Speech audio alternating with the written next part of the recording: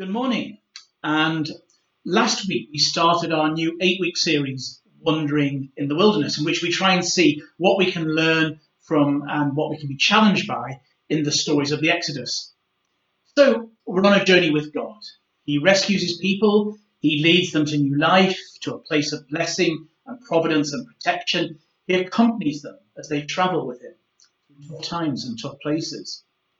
Are we talking about the Christian life? Or are we talking about Moses and the Israelites?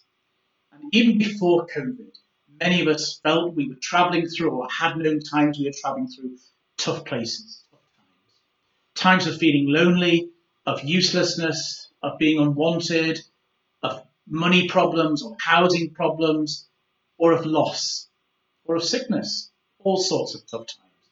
And for many of us, these last few weeks and months have been particularly testing times. I want to start by telling a joke my dad used to tell about a novice who goes to join an order of monks where they don't speak, they're silent. And once a year, they're allowed to say whatever they want to the abbot. And this new novice, the first time his time comes up, he goes in to see the abbot and he says, "Speak, son, Father Abbot, the food in the refectory, dreadful, not hot." And the abbot says, "We'll see what I can do. Okay, see you next year." Next year, this young monk waits his turn, gets called in, and the abbot says, "Speak, son." And he says, "You know what, Father? In the cells at night, in the bedrooms, it's freezing. I can't sleep." And the abbot says, I'll look into it, you know. And the third year, his day comes up, another year's gone by, and he goes in and says, "Father Abbot, I want to leave the monastery. I don't think this life is for me." The abbot nods wisely with wisdom and experience of many years and says, "Do you know what, son? You're right. You've done nothing but complain since the day you got here." Are we people who complain all the time? The Israelites certainly were. And as I get older, I'm aware of the concept of the grumpy old man or the moaning old woman. And I have to watch myself that I don't fall into those categories, that I maintain an optimism about life that's not easy to do all the time. You know, one lot of people, the Israelites, who were complaining all the time, complained a lot, it seems. And they took 3 days, as Steve says last week, they took 3 days to go from being over the moon, that they'd escaped Pharaoh's army and being led through the Red Sea, to complaining that there was no fresh water, that it was bitter. And God gave them fresh water, of course, but he set them a little challenge. He said, and this challenge pervades not only Exodus, but the whole of Scripture. If you listen to my voice and do what I want, be okay. If you hear what I'm saying to you, if you take time to try and listen, and then you put that into practice, things will be great. And if you listen to Steve and Rob on Deeper this week, and if you haven't, you should go back and listen to it. One of them was saying that they had trouble hearing what God wanted, and the other was saying when they could hear it, they had trouble putting it into practice. And I leave you to guess which one was which. It's well worth listening to, but what do we fall into? But one thing is for sure.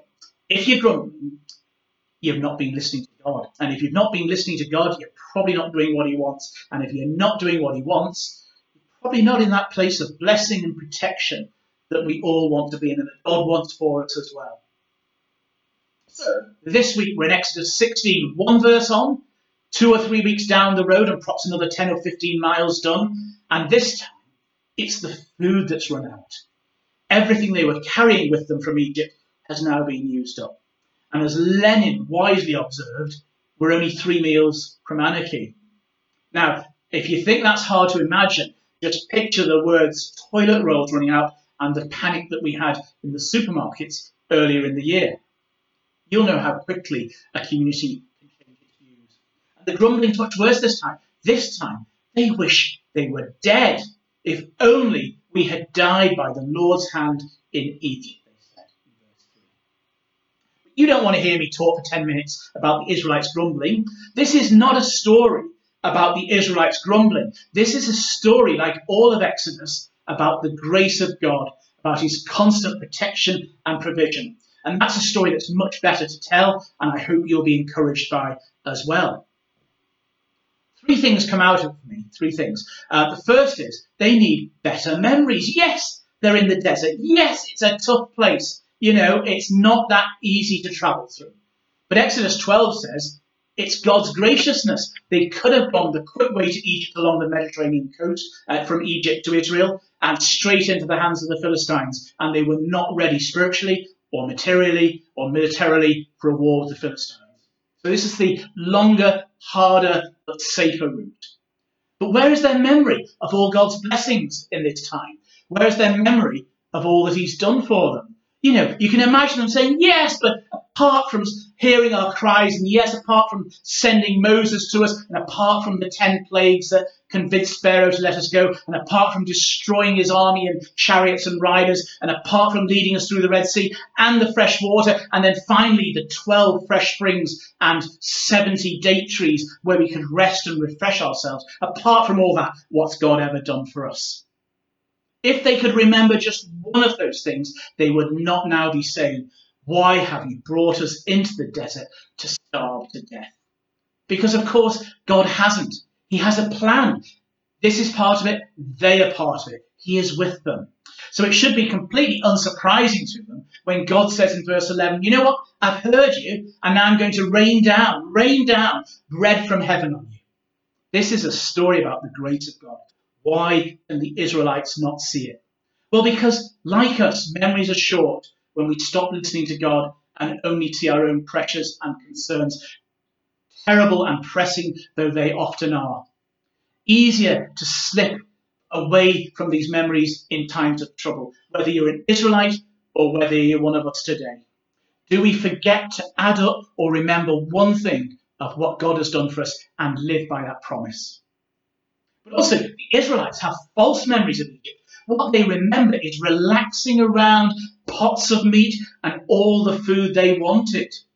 Literally in the Hebrew, all the bread we could squeeze in before we were full. In Numbers 10, it goes on. They're even more florid. They talk about cucumbers, melons, onions, and leeks. That's not how it was, though, was it? There was no cucumbers or melons or leeks or garlic or free fish or bread or unlimited meat and all the other things it mentions. It's a fantasy. It is a false memory. They were slaves. They were being worked to death. The government was seeking out their firstborn, all their children, in fact, all the boys, to kill them so they wouldn't grow any more powerful. The Christian life, forgetting what God's done for us, thinking about the problems, false fantasies, these can lead us to turn away from what God's called us to do. As Jesus calls us into a new life, and Paul says, stand firm then. Don't put on the yoke of slavery. You've been set free. Temptation is fantasy. But secondly, as well as remembering correctly, they need to encourage one another. Verse 2 says, the whole community grumbled against Moses and Aaron, even though in verse 8 it makes it perfectly clear that actually it's God they're grumbling against. Now, legitimate complaints are one thing, constructive criticism is another, but this sort of negativity is contagious. You only have to look at social media and the highly malign effect it has on us to see the dangers of it. You know, a doctor I know is coming in the evenings to vaccinate the kidney dialysis patients at high risk, and some of them have cried with joy at getting their vaccine and feeling safer 2 or 3 weeks or a month ahead of when the GP would have got round to them. But some refuse for the most bizarre reasons they've read about. And then worse, they convince others to refuse as well. And this will cost people their lives. What we say matters. We can be bearers of God's truth, or we can drag each other down. We need to keep each other focused on where we're going and reminding ourselves, as I say, of all that God's done for us. Paul signs off Thessalonians with this cheerful greeting. Keep on encouraging one another and building each other up, just as in fact you're already doing. And finally, having remembered his graciousness and having gone out of their way to reach out to one another and tell each other all that God's been doing, they need to learn to trust in God's promises. God said about the manna, again, I will set them a little test here. I will see if they can carry out some simple instructions. You know, collect it in the morning, don't keep it till the next day, collect double on a Sunday. I'll see if they can do that. And this is not a pass or fail test. It's what we call in academia formative. It's meant to grow them.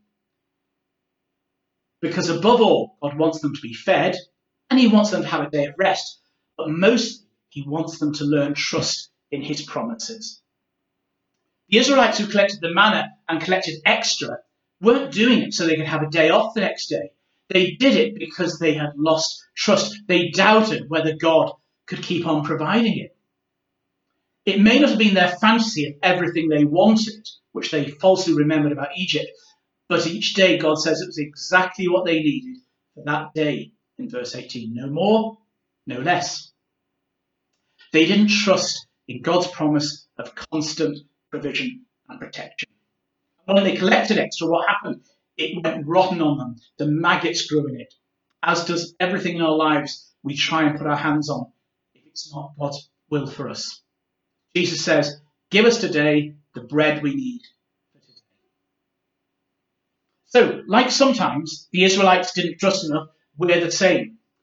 And because they didn't learn to do this, they were doomed to keep making the same mistakes again and again. And I don't want any spoilers, but next week we'll see this has disastrous consequences for them when they reach the borders of the promised land. Are we like this? Do we feel we're going around aimlessly in a wilderness? This Tuesday was Groundhog Day in the States. It's a bit of American fun about a thing like a squirrel. If you see it on a certain day, it predicts the weather. But it also inspired a film that many of us will have seen. And in this film, Bill Murray wakes up every day reliving the same day over and over again, doomed to repeat the same mistakes until he learns to get them right. Are we like that? God wants to take us out of these places into a future of blessing and provision and security with him. Trust in his purposes and his promises.